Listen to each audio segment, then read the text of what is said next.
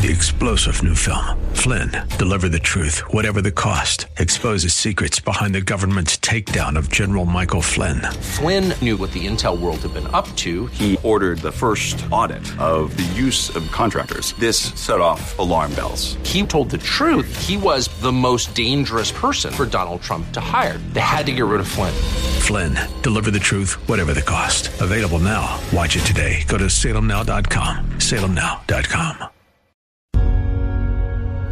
If we look to the answer as to why for so many years we achieved so much, prospered as no other people on earth, it was because here in this land we unleashed the energy and individual genius of man to a greater extent than has ever been done before. This great nation will endure as it has endured. Let me assert my firm belief that the only thing we have to fear is fear itself. Freedom and the dignity of the individual have been more available and assured here than in any other place on earth. You are about to embark upon the great crusade toward which we have striven these many months. The eyes of the world are upon you. The hopes and prayers of liberty-loving people everywhere march with you. We're not, as some would have us believe, doomed to an inevitable decline. I do not believe in a fate that will fall on us no matter what we do. I do believe in a fate that will fall on us if we do nothing. We choose to go to the moon in this decade and do the other things, not because they are easy, but because they are hard. My country tears of thee. Sweet land of liberty, of thee I sing. As for the enemies of freedom, those who are potential adversaries, they will be reminded that peace is the highest aspiration of the American people. We will negotiate for it, sacrifice for it. We will not surrender for it, now or ever. We are Americans.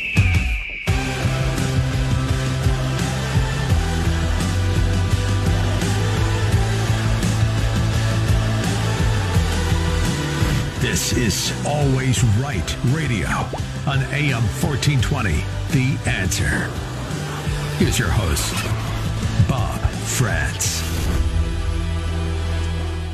And a good morning to you indeed. It is 8 minutes after the hour of 9 o'clock on AM 1420, The Answer. Happy Wednesday. It's the 15th morning of the 11th month, year of our Lord, 2023. They hated every single second of that, didn't they? The radical American left, the brainwashed little robots on the college campuses, all over this country, the ones that continue to chant from the river to the sea, Palestine will be free.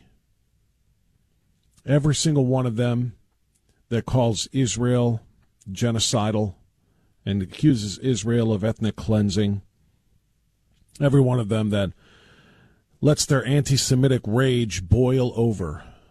They hated every single second of the glorious love festival for our brothers and sisters in Israel and Jews around the world who continue to face extraordinary, unimaginable, indefensible anti-Semitism. That festival yesterday, it wasn't a march. They didn't go from point A to point B. They called it the March for Israel.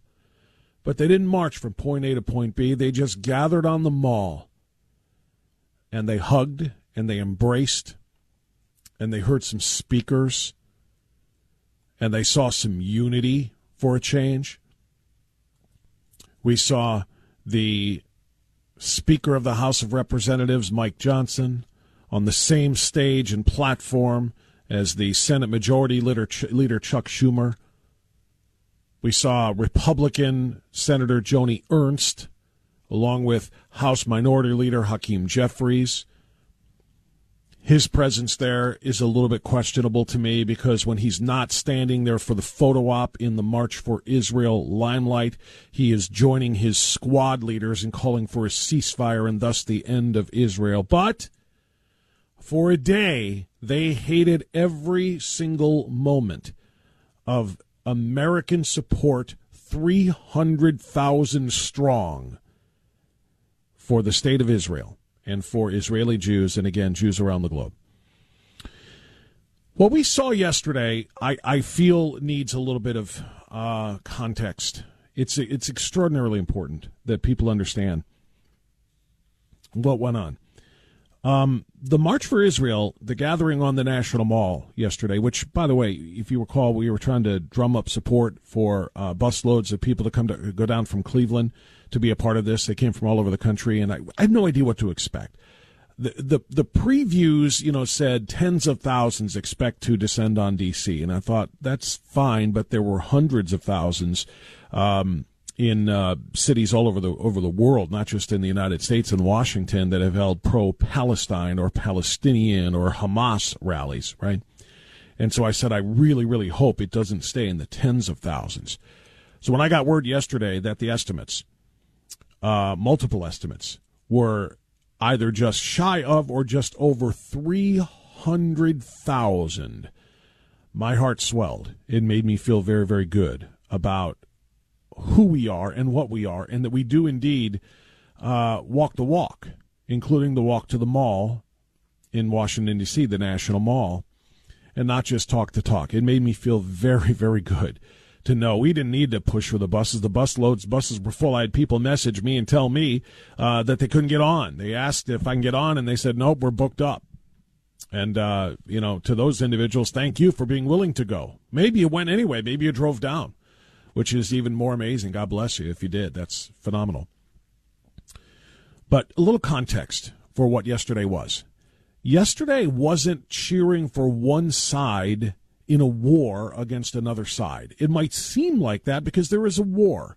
This is a Middle East war that's going on right now. This isn't a conflict. This isn't a few little skirmishes. This isn't a rocket fired here or there or a missile fired here or there. This is war. This is what war looks like. We went to war in Iraq. We went to war in Afghanistan. We went to war in Korea. We went to war in Vietnam. Understand, this is what war looks like. This isn't just like some of those. I think many people, they get a little distracted because we have seen so many violent moments and escapades in the Middle East through the years and through the decades. Particularly, it's almost always some nut job Muslim suicide bomber going into Israel and trying to kill people, or indiscriminate rocket attacks or missile firing from Gaza or from the West Bank into Israel. And, we've seen it for so long, it kind of desensitizes us a little bit, doesn't it? So I want you to understand this is a war that's going on right now. Now, typically, when you say, well, it's us against them, a war is us against them. And it is. It is. But what happened yesterday was not just we're cheering for our team in this war, our side against their side. What happened yesterday, the nationwide embrace of Jews and of Christians also united with Jews yesterday on that National Mall, 300,000 strong. That embrace of them and the embracing of their holy land and the right to exist was about literally an affirmation of life. You see, people need to understand that typically, generally speaking, in war, it's our side against their side, and you're always on our side simply because, well, it's us. It's our side. It's kind of like how international competitions, sporting competitions go, Sure, when, it's a sport that we all understand and get behind, and it's very popular here, like basketball, and it's the Olympics or it's the World Championships. Team USA against the rest of the world. Go our team. It's our side. Go USA. Go USA. Right?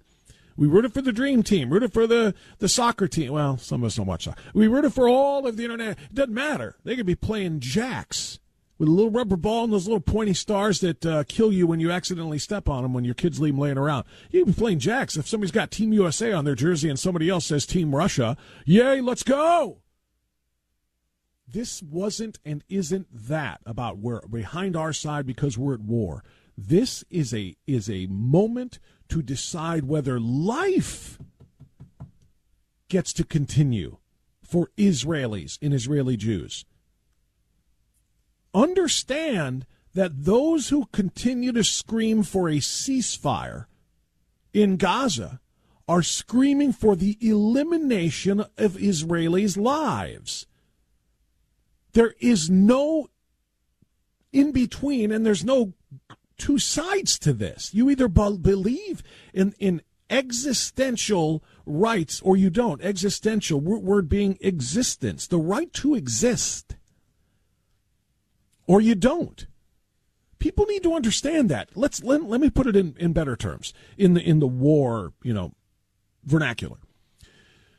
If Hamas were to win the war, and the only way they can win the war is if Israel surrenders and gives up and agrees to a ceasefire, okay? If Hamas wins the war, Israel ceases to exist. How do we know that? And the answer is because Hamas told us so. We will come back after them, quote, again and again and again and again, end quote. There will be, quote, an October 7th, an October 10th, an October 1 millionth, end quote. These are direct quotes from Hamas leaders, spokespersons who are making these remarks from the safety of places like Qatar, where they live, as opposed to being in Gaza and facing the Israeli defense forces, firsthand on their own. Understand this, that if Israel loses the war, Israel dies. It's not like, well, Japan lost the war to the United States after we dropped the A-bombs, right? Japan lost the war. What did that entail? It entailed a meeting on a battleship and signing some documents saying, okay, war's over. We'll stop hurting you. You stop hurting us. We'll go lick our wounds. And, of course, there had to be some conditions involved with that. But Japan got to go on, right? And today, Japan is a very different type of place. And it's an ally of the United States in many ways. When peace treaties are signed ending wars, one side doesn't just, cease to exist anymore, with the possible exception of the Civil War, because that was an American war. It was American on American. When the Confederacy lost, the Confederacy died, but the states didn't. The people didn't. They were absorbed back into the United States of America, right? So when most wars end and peace treaties are signed, the two different sides that competed in the battles, they go on to survive. Now, obviously, individual soldiers and fighters die, but the nations or the factions, if you will, they survive to go on. That's what makes this so different and what made yesterday so important.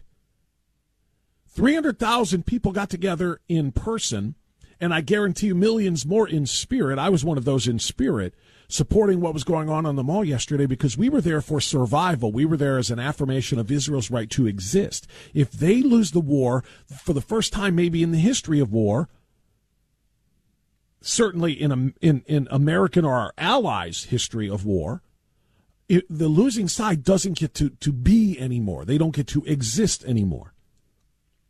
Now, I know there are going to be some people who say, what about when the United States came in and waged war, or the colonials came in and waged war and stole the land from the Native American population? They didn't get to exist anymore. That's not true. Yes, they did. As a matter of fact, treaties were signed there as well that allowed sovereign tribal land to continue to exist, operated and governed by their own rules and their own laws and their own cultures.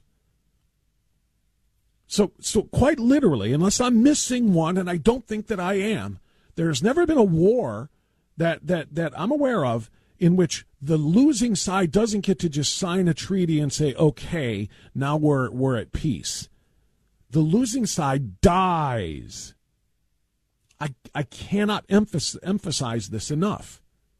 If Hamas loses, peace happens. If and when Hamas is wiped out, and that will take a commitment from the international community that does not exist at this moment, it will take a commitment to get behind Israel and tell them, do what needs to be done to destroy Hamas so they can never come after you again. That's what has to happen. That commitment does not exist right now. It does from the United States, or at least 300,000 strong on the National Mall yesterday indicated that it does. But if and when Hamas loses and is wiped out, peace will happen. I interviewed Alan Dershowitz for my TV podcast called Strictly Speaking, which you can watch on the Roku channel and the True Blue app, the Roku app. It's all free. But I interviewed Alan Dershowitz, noted Harvard law professor and one of the most brilliant criminal and constitutional legal minds in history.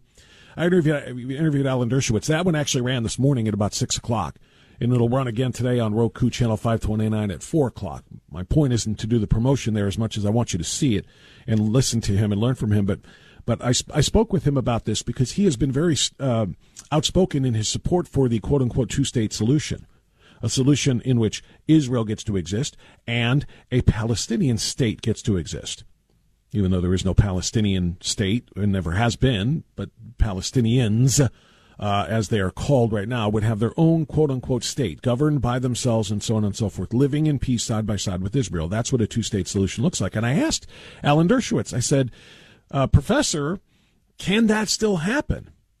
Because how can you have a two-state solution if one state wants the other state to die all of the time and are willing to carry it out? And he said, well, it can if Hamas is gone and wiped out. The peaceful Palestinian people, the civilians everybody is so worried about, would live alongside Israel in peace. And so there is still a chance for a two-state solution, but the Iran-backed proxies, these are the proxies of Iran, which has stated for decades that they will wipe Israel off the map. They're using, the Iranians, of course, are using Hezbollah and Hamas and the Palestinian Islamic Jihad and other terror groups to try to carry out that mission, to wipe them off the map. It's why Iran can never be allowed to have a nuclear weapon, ever, because they will point it to Tel Aviv in 2 seconds flat.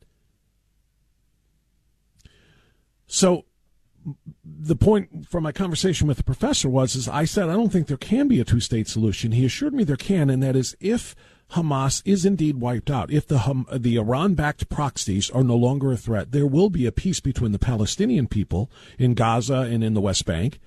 And it should be clear who these people are. Again, I'm going to say Palestinians. They're Jordanians, and they're Egyptians is what they really are. But whatever. They can call themselves what they want. That peace can happen only if Hamas is gone. So if Hamas loses the war, peace is the result. If Israel loses this war, death of Israel is the result. They will have succeeded in wiping Israel off the map. It will be erased. Literally, its print will be erased from world maps going forward, and that land will be designated, what, Palestine? Because they will not stop doing that until it happens. They have said so. They repeat it. I've got clips. I'm going to play for you, audio clips of interviews done with Palestinians and Palestinian supporters. Will you live side by side with Israel if it means peace? And they are just one after another. No, no, no. Why not? It's our land. It's not theirs. They want to destroy Israel and every Israeli Jew that lives in that nation and to take that land over, and they will not stop. So what we're talking about isn't your typical war. Eventually we'll have to have a ceasefire. We'll sign some papers, and Hamas will say, okay, we're done. And Israel, the IDF forces will say, okay, we're done, and we'll live in peace for a little while. That's not going to happen. It cannot happen, because if it does, Israel dies. Hamas has said they will honor no such ceasefire. They will honor nothing, no agreement, no peace agreement, no two-state solution that involves Israel existing on what they believe to be Palestinian land. So I hope we are clear on this. This isn't a situation where the war will end and both sides will sign a little treaty and go on about their business. It will either be Hamas is wiped out, root and branch, and gone forever, or Israel dies, never to be seen again. Israeli Jews, the new genocide of the Jews, will begin.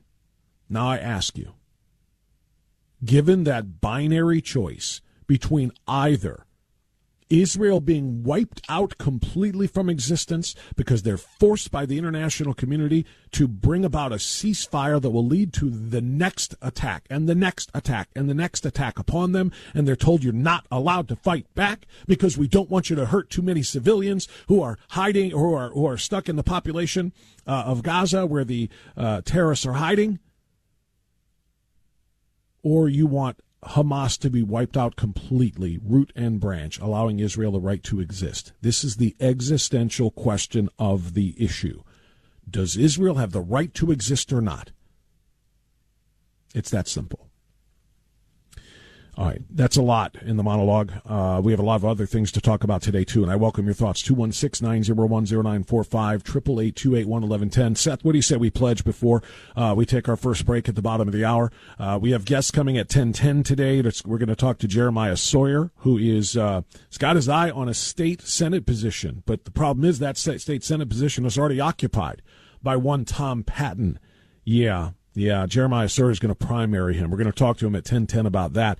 Then at 11:10 this morning, Congressman Max Miller will come back with us to talk about the march yesterday and to talk about the video that he and other members of the House were able to watch, the actual official video of the atrocities and the attacks of October 7th that they were allowed to watch yesterday. And we'll talk to him about funding for FBI headquarters and other things we discussed yesterday. So Jeremiah Sawyer and Max Miller are coming. Before we get to you and them, what do you say we go ahead and do our pledge? Patriots, stand, put your hand on your heart, and face your flag if you have one. If you are a believer in allowing Hamas to exist and thus to destroy Israel's right to exist, then you don't believe in liberty nor freedom, and you can just go ahead and, instead of standing proudly and pledging your allegiance to a flag you don't support, go ahead and take a knee like the Marxist that you likely are. For the rest of us, I pledge allegiance to the flag of the United States of America and to the republic for which it stands, one nation, under God, indivisible, with liberty.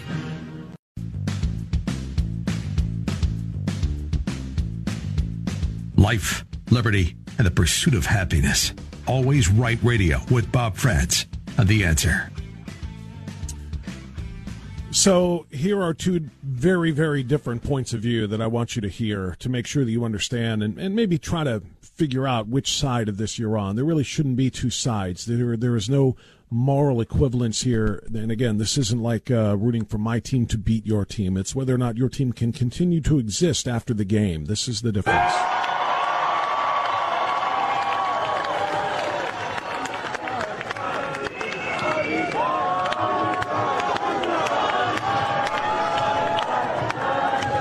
Well, it is so good to be with you all. What an extraordinary crowd. And it was organized in just a few days. It's amazing.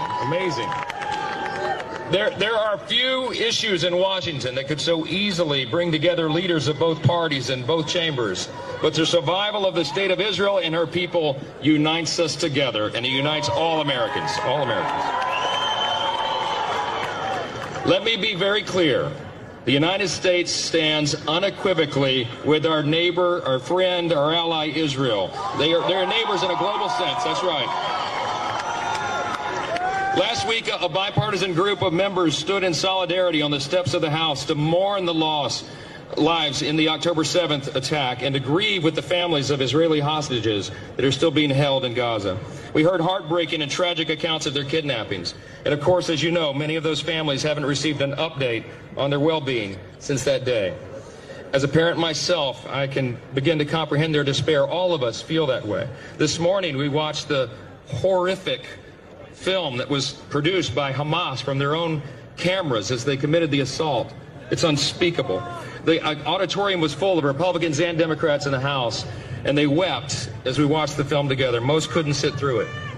These Israeli hostages were kidnapped in their homes by barbaric Hamas terrorists for simply being Jewish and living in Israel. As Prime Minister Netanyahu says so well, this is a fight between good and evil, between light and darkness, between civilization and barbarism. The calls for a ceasefire are outrageous.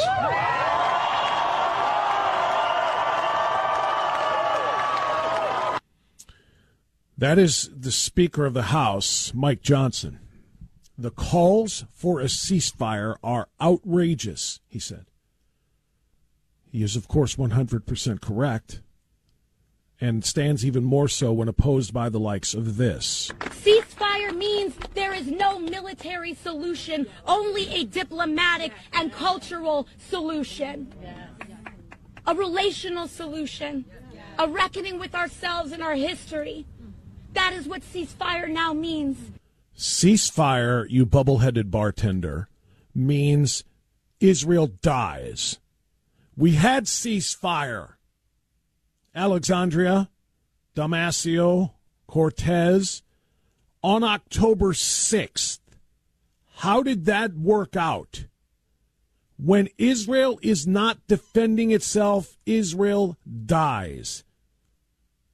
Not some Israelis, Israel, the nation, the state, and its people, they all die. That is the choice here. It is not ambiguous. There isn't a third option. There is no shade of gray. It's black and white. It's as simple as that. If Israel doesn't get to defend itself by taking Hamas out, Hamas will come back again and again and again until they're all dead in Israel. Understand that. You brainless twit. Understand that. Ceasefire does not mean a diplomatic and cultural solution, because the culture of the Palestinian, which means Arab Muslims, the culture is to kill Jews. Why is this so complex? Why is this so difficult for them to understand? Now, I want to see if I can share something with you to kind of give you a real clear picture of what we're talking about before I go to phone calls. And if you're on hold, stay there. If you're not on hold, get there. 216-901-0945 and 888-281-1110. There are some videos that have been published and posted. These are what are commonly called man-on-the-street videos, in which Palestinians are being asked whether or not they would support living next to Israel in peace.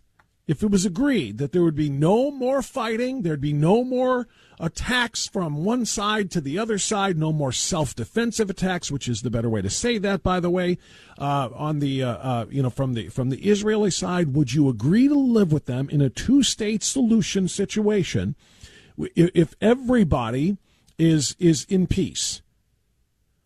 The responses are stunning.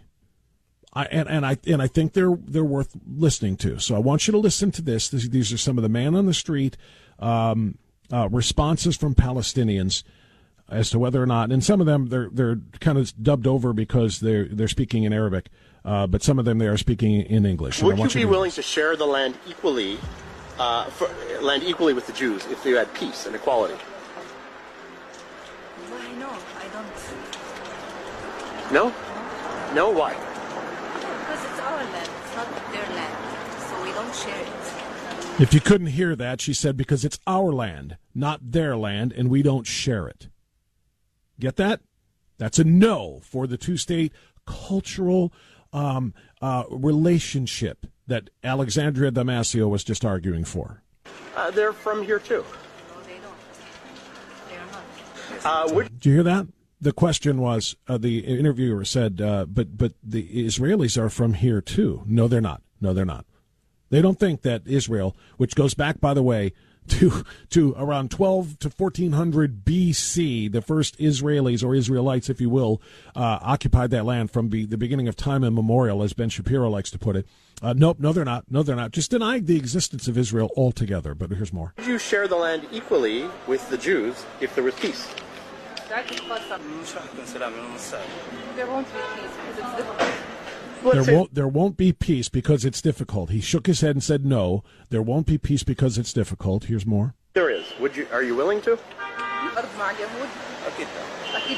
Of course no. Let's say there is peace. Would you live next to Israel? Of course no. Why not? Because this is our our land. This is our land. They occupied it. Occupied it, and at the end of the day, we are the owners of the country, of the land. He shared the land equally with the Jews for peace. هل مستعدة؟ لا. ولا بالتساوي؟ لا. Now, this is a woman answering in Arabic, saying, would you share the land equally with Israel? And the answer is no. No. Why? Why? Because it's our land. It's our land. Okay, but you would get peace in a normal life. بس ممكن يصير في سلام وبتصير. If there would be peace, it would be better than this violent situation. But if we were to have an option, our country is ours. But if we have an option, our country is ours. Would you be willing to share the land equally with the Jews for peace? Of course not. Why? That's our land. Of course not. It's our land. Are you comprehending this yet? I could play another 2.5 minutes of this. I won't. Are you comprehending this? They do not recognize Israel's right to exist. I can't express enough that this idea of a two-state solution is absolute fiction. It's fiction. When one state believes the other state cannot live peacefully next to them because they don't belong there and they have to be erased, they have to be eliminated, they have to be killed, how can you tell Israel to do anything other than what they're doing right now, which is fighting for the right to exist? Existential wars are different than just regular wars. This is an existential war. I don't even know, like I said, if there's been another quite like it. Maybe with the exception of when the Persians wiped out all of Sparta, wiped it, erased it, and killed all of the Spartans and never let history be written about them and so forth. Maybe, but again, now we're talking about ancient times. We're talking about 2023 right now. This is what Israel is facing. I want you to hear a brief history of what we're talking about. When you hear the left, or not the left, we'll call them, but they are the left. They are the American left, backs that Palestinian position that I was just playing for you with those man on the street interviews, right?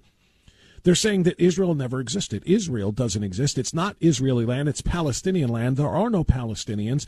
Listen to this little history lesson from Ben Shapiro. I think it's important. But for those in the crowd who are slow of mind and attend stupid protests, let me go through this anyway. Israel is the religious and historic homeland of the Jewish people. Jews are not colonizers. They have been there literally since time immemorial. The only reason that anyone has ever cared about the land of Israel is because the Jews were there first. According to the Bible, the Jews entered the land of Israel around 1400 BC. The Kingdom of David was founded in approximately 1000 BC. The first Temple of Solomon was founded in approximately 957 BC. The second temple was built in approximately 515 BC. The Hasmonean dynasty, that would be the Maccabees, was founded 166 BC. Jerusalem and the Second Temple were destroyed in 70 CE. The Jews expelled from Israel in 136 CE after the Bar Kokhba revolt. Even then, Jewish presence in the land was continuous and never stopped. The only reason that anyone even has heard of this piece of land called Palestine is because the Romans decided to spit in the eye of the Jews by calling the land after the Jews' historic biblical enemy, the Philistines. For the vast majority of history, in fact, the term Palestinian was used to describe Jews, which is why the Jerusalem Post was originally called the Palestine Post. There has never been, at any point, an independent Palestinian Arab state in the land of Israel. Never. Before the state of Israel, the land was governed by the British Mandate. Before that, the Ottoman Empire. Before that, the Mamluks. Before that, the Ayyubids. Before that, a constellation of Arab tribes. Before that, the Byzantine Empire. Before that, the Roman Empire. In fact, the Palestinian nation, as a nation, is a relatively recent historical phenomenon, created entirely after the creation of the state of Israel and as a response to the creation of the state of Israel.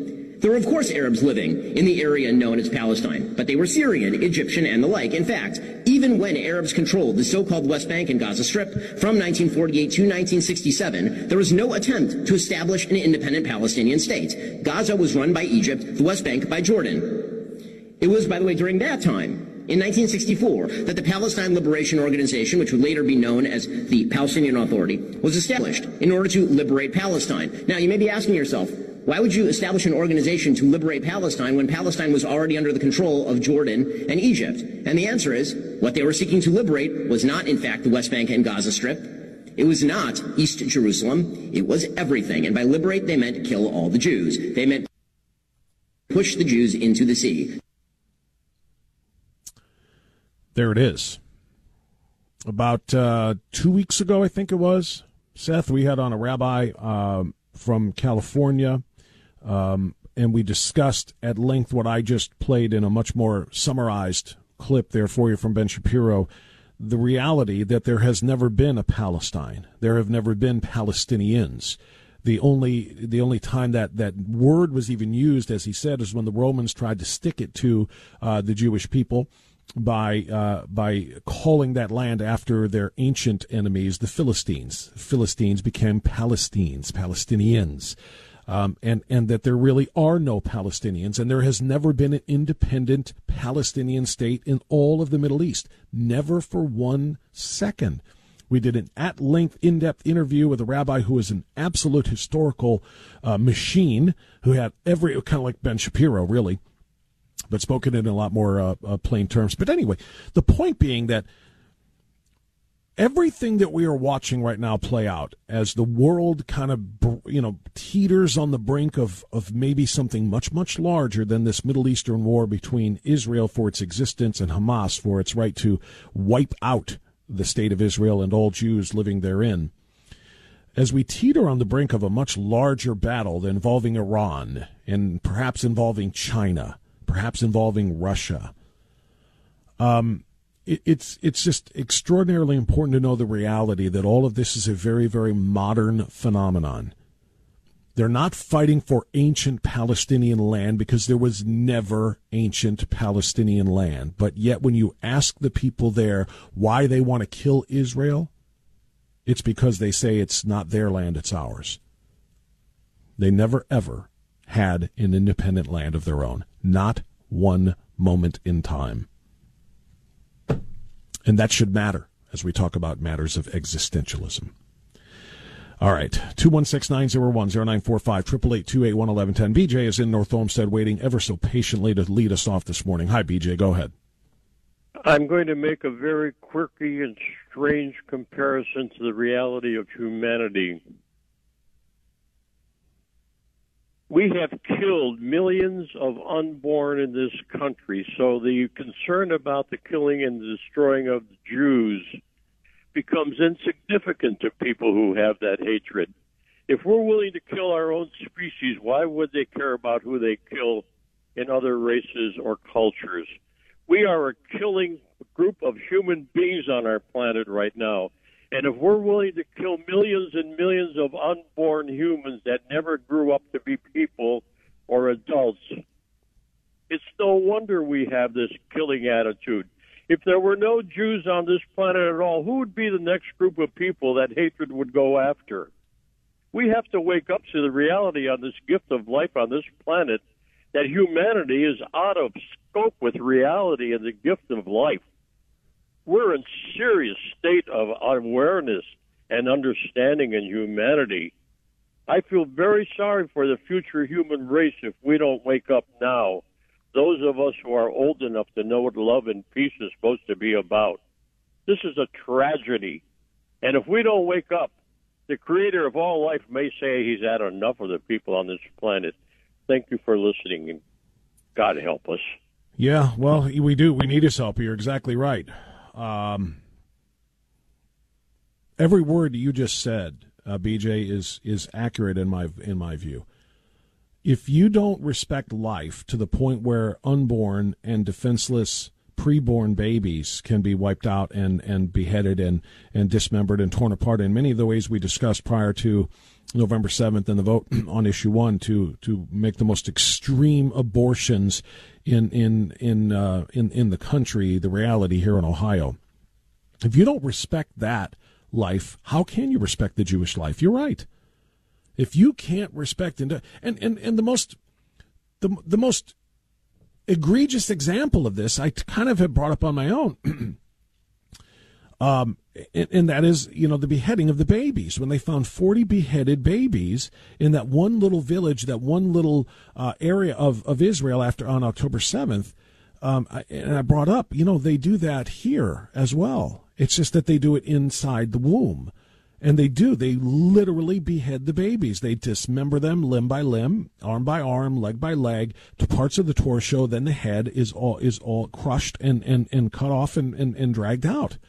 And I'm sorry for the graphic nature of this, but it's reality. If you are not grossed out, if you are not just incredibly emotionally and mentally disturbed by those images in one place, you're not going to be disturbed by them in another. And you'll continue to wear your little red checkered or black checkered tablecloth-looking Palestinian scarf and run around chanting, "Free Palestine, river to the sea, river to the sea." You want to put that tablecloth around your neck? You identify yourself as somebody that does not respect innocent life. And don't tell me about the civilians in Gaza and their innocent lives being taken in these Israel onslaughts. They are being taken by Hamas, not by Israel. Hamas can save every civilian in Gaza if they wanted to by doing two things. One, release the hostages. Two, surrender to IDF forces for trial back in Israel. That's it. Surrender those terrorists. Put them on trial in Israel. Not one more strike will happen in Gaza. You care about Gazan civilians, do the right thing. Don't blame. You and I have a rendezvous with destiny. We'll preserve for our children this, the last best hope of man on earth, or we'll sentence them to take the last step into 1,000 years of darkness.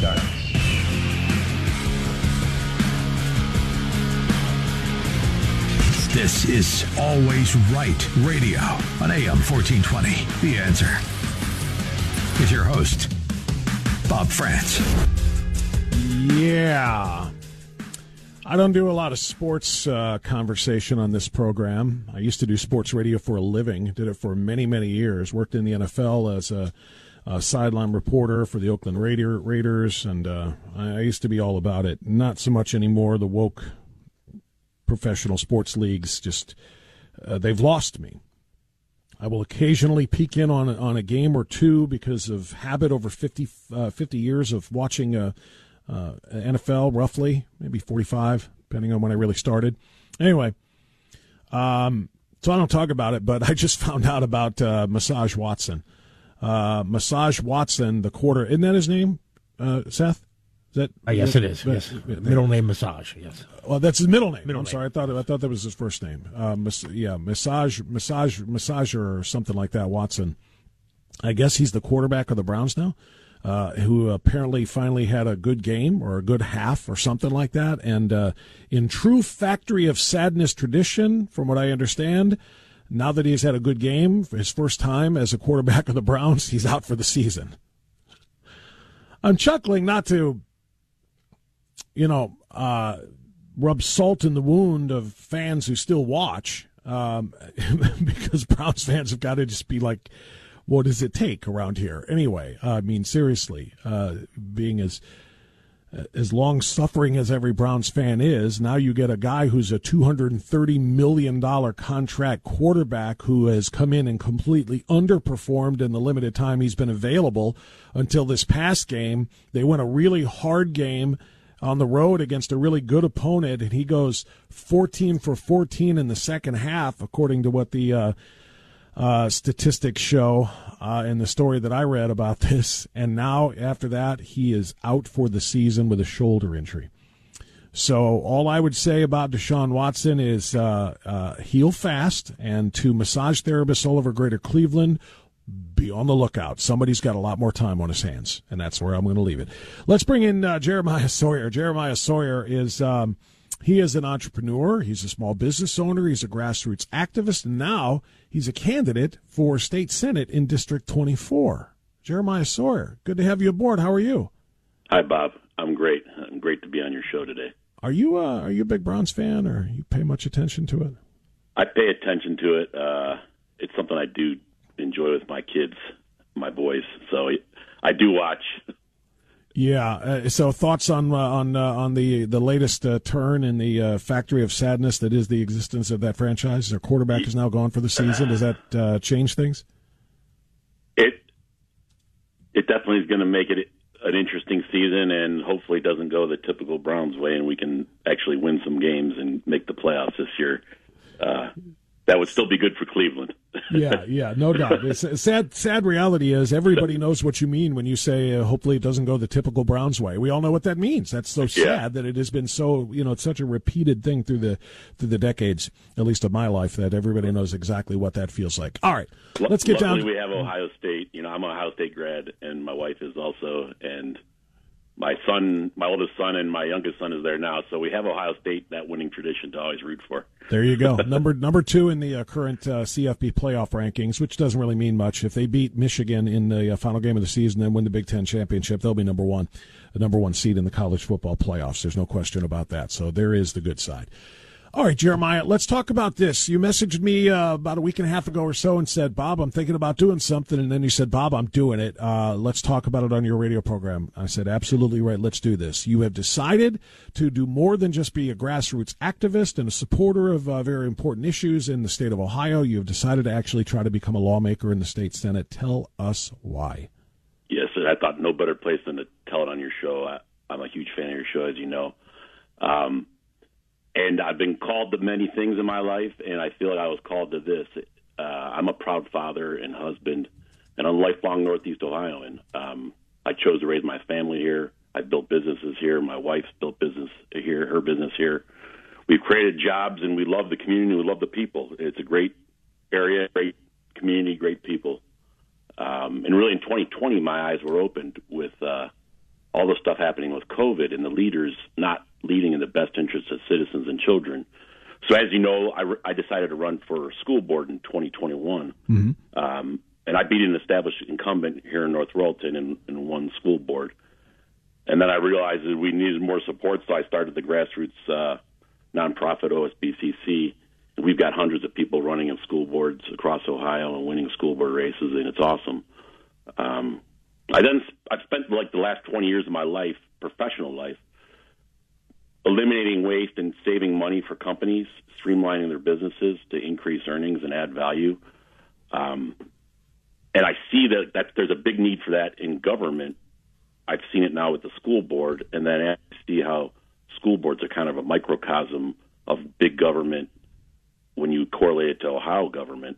And I just see there's a need for more citizens and business people to step up and run for political office. But the game, you have to be an insider, and I'm not an insider. I'm an outsider, especially this political arena.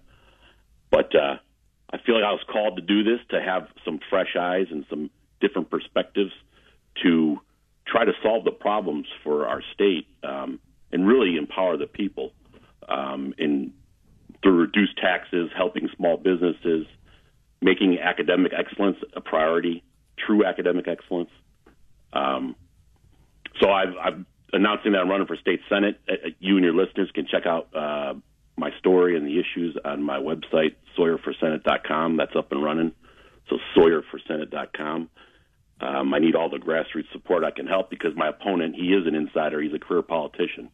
Well, I was just about to ask you about that because I kind of technically was right, but I was kind of technically wrong, too, when I introduced you. Well, at the beginning of the show today, when I told people you were coming on, I said he's going to be primarying Tom Patton.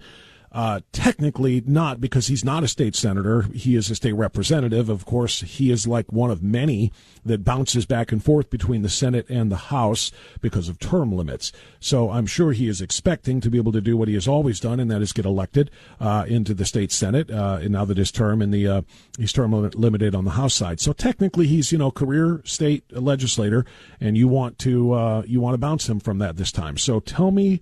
Why Senate? Why not House? Tell me why you think this is the right time to be able to move Tom Patton out of Columbus. The House has a couple of tough opponents. And the Senate, it was just going to be Tom, and he was just going to get in with his name and being a career politician. And I really like what happened with him in the voting with the Democrats in the Blue 22 to force the current Speaker of the House, which caused him to be censured by every Republican group in Cuyahoga County and removed and unendorsed by the Central Committee of the Cuyahoga County Republican Party this past year. I felt like running for this position was a similar arena when I ran for school board, and we need that same kind of help and the same kind of citizens to stand up and defend the citizens and give some of these career politicians that run for their money to make changes, like to make real changes for the people, the voters and the citizens and the children of our cities and state. Well, there's nothing more important, Jeremiah. Obviously, in your work and advocacy for the school boards, as you talked about at the very beginning, indicates how important it is for the kids. And you know, I did a speech the other night in Avon with the Avon Lake Republican Club, and I was talking about everything that is being thrown at our kids right now. And from an outsider's perspective, which I am a true outsider, meaning I'm not even running for office. You are an outsider who is running to become an insider, to at least to get inside enough to make and affect some change. But as just a citizen and a civilian and a constituent, I'm looking at everything that's happening to our kids right now, Jeremiah, at the school level, but also at the university level, also in their cultural lives, meaning their on-screen lives, their phones, their tablets, their computers, and everything that is being thrown at them from indoctrinational points of view, whether it be things like being pro-Palestine and having all of these algorithms written for them, to reach them, to teach them to support the oppressed classes as opposed to the oppressors, and determine who those are through the critical Marxist theory that we see. Jeremiah, our kids need somebody to advocate for them at some level. And obviously it should start at the parent level first, but it has to reach the legislative level. And I'm not suggesting that Tom Patton is solely responsible for not doing the right things or any of the right things, with the exception of being one of the trans Dems of January of 2023. But the reality is we need people like you, in my opinion, who are indeed geared toward changing things for this state and for this country at the youngest generation. That level has to be first. I feel like that's where our future lies, is in their hands. And right now, what we're putting in front of them is very, very dangerous, Jeremiah. I totally agree. We've lost all focus of academics in our schools. It's like in business, you call it scope creep. When you start doing, you got healthcare, you got psychologists, we're doing everything but getting back to teaching. My mother and mother-in-law are both retired teachers, and they taught back when you taught the basics of education, and you made citizens, you created citizens that contributed to society, and they got into the workforce, and they had a career path, and they had ways where they can go add value to the communities. Ohio used to be one of the top-rated public schools in the country. We used to also be one of the top ACT schools in the country. We're now at the bottom of both of those. And education is, like I said earlier, it's become like a sub-government within the state. There's all this money there, and the whole system is a huge bureaucracy of regulations that don't do anything but add cost to the schools, and you add tests every day instead of letting teachers teach, and you're not giving enough power to parents to make a difference with decisions for their kids. There's a lot of cleaning up that needs to be done there, and get it back to education and not all these side issues. You're right, and I said this before. I love it when ordinary citizens like you get up and walk the walk instead of just talking the talk like I do. And you did it with the Ohio School Board Constitutional Coalition. You're doing it now and actually stepping up and trying to lead. So obviously you just gave us the website, which I'm happy to promote, SawyerForSenate.com, SawyerForSenate.com. And I know you need contributions because it takes money.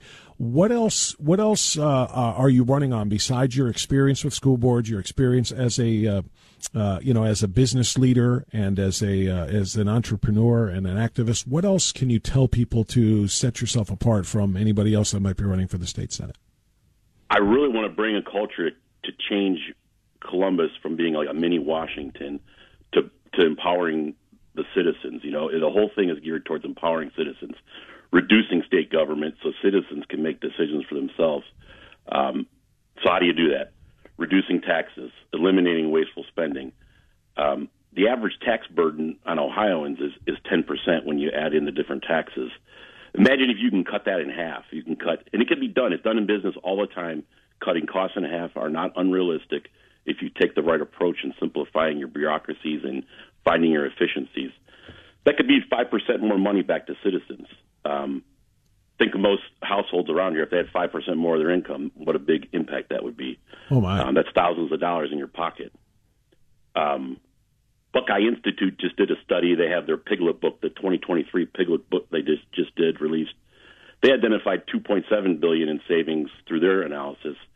I know if we rolled up our sleeves and really dug into some of the different government agencies and government spending, we could find a lot of money to give back to the citizens and let them spend it in ways that help to support their families and their everyday costs and living. So that's one of the big things.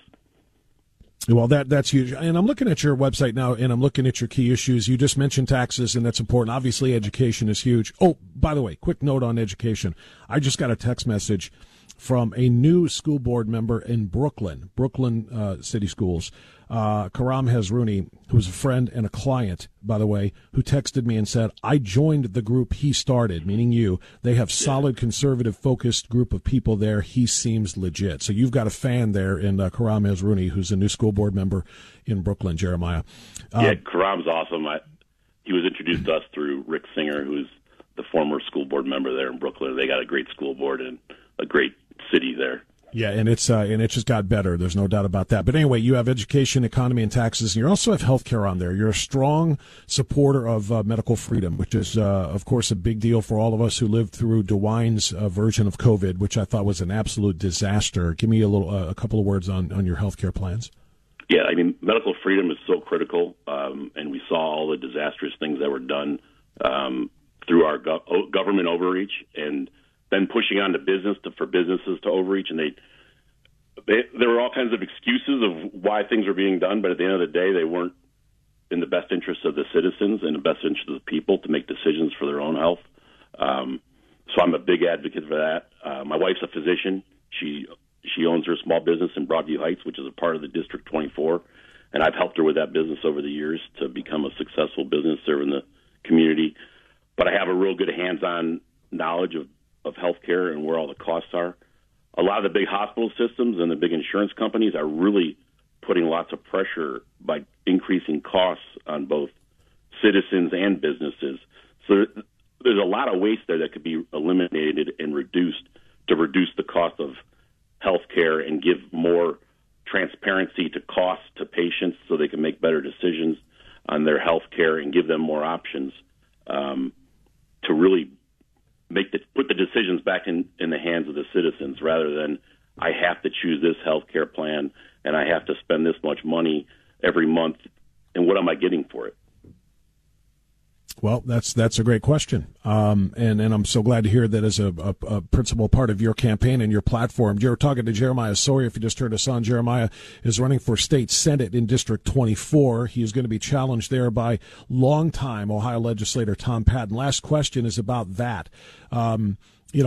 Outside of what I said about him being a part of the Gang of 22, the Blue 22, or whatever, that handed the speaker's gavel to Jason Stevens in January of this year, he has been a well-respected and well-liked member of the Republican Party and of the legislature. So it's a big task to try to challenge a guy like Tom Patton in this primary. What will be the difference maker, do you think? What will make people who have been grown comfortable voting for the name Patton into voting away from him this time around?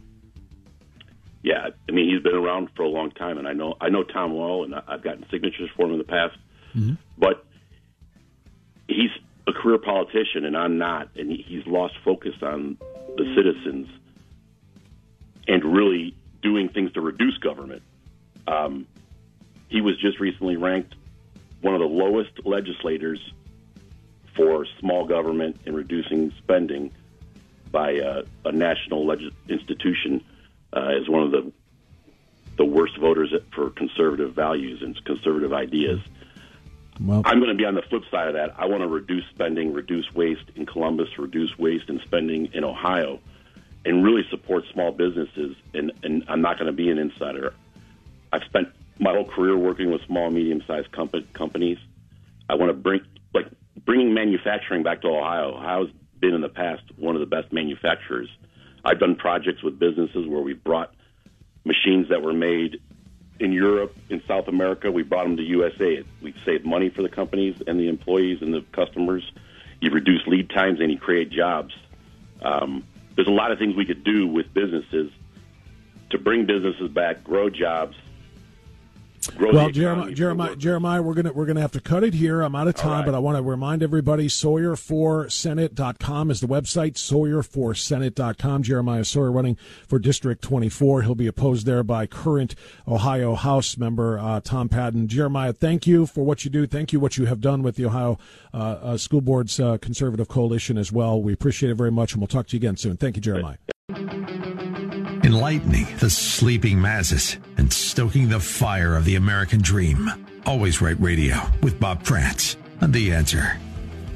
All right, 10:29. We're kind of bumping up the clock a little bit here to accommodate the very, very busy schedule of our next guest. Congressman Max Miller's got a voting schedule this morning and other important things to do on Capitol Hill. He is, of course, Ohio 7. Congressman Miller, good to have you back. How are you, sir? Hey, Bob, doing well. You're absolutely right. Votes are called at 10:30, but you and I have about 10-ish minutes here, but I'm honored to be on. Thank you. Let's try to squeeze in 6 issues in 10 minutes. First one, March for Israel yesterday. I think around, they said, so it might be just over 300,000 people descended on Washington, not all of them Jews, many of them Christians and others who just support Israel and Israel and Jews' right to exist. What did that mean to you, and what was your experience there? It meant everything in the world. You know, Bob, I just came back from Israel over the weekend, and I met with Prime Minister Netanyahu, and I met with Defense Minister Gallant.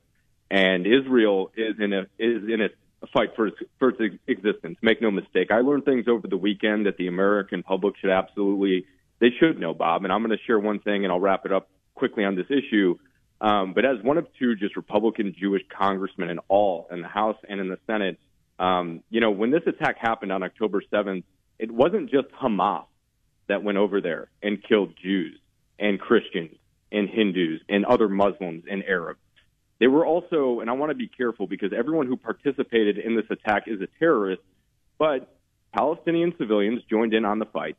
They saw what was going on their phones, and in bloodlust, they picked up weapons, they picked up things, and they went into Israel and started killing Jews. I had to listen to a phone call from a young man who called his parents and said, "Mommy and Daddy, I'm so proud I just raped a few women and killed 10 Jews with my bare hands." That is the evil that we are dealing with. And this is an existential threat to our democracy here in the United States. Make no mistake. But that rally yesterday, it shows where the American people are in supporting our greatest ally in the Middle East, Israel. Well, that is a horrific thing to hear. I'm so glad to know you went over there to get a real firsthand perspective of what went on and to verify everything that we have been seeing through, a lot of the press, maybe not the American press, but other press, to verify what went on. Also yesterday, you had a house-wide viewing, as I understand it, of the official attack videos, uncensored, from October 7th.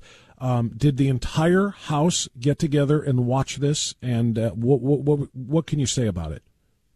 Not the entire House, no. And I'll tell you, Bob, that I did not attend that viewing because I saw that viewing when I was with the Prime Minister Netanyahu in Israel, and I watched it with him. And I can tell you that in that video that I witnessed, they have ripped out a baby out of a pregnant mother's stomach. They raped women to death with objects. They beheaded babies. They put babies in ovens.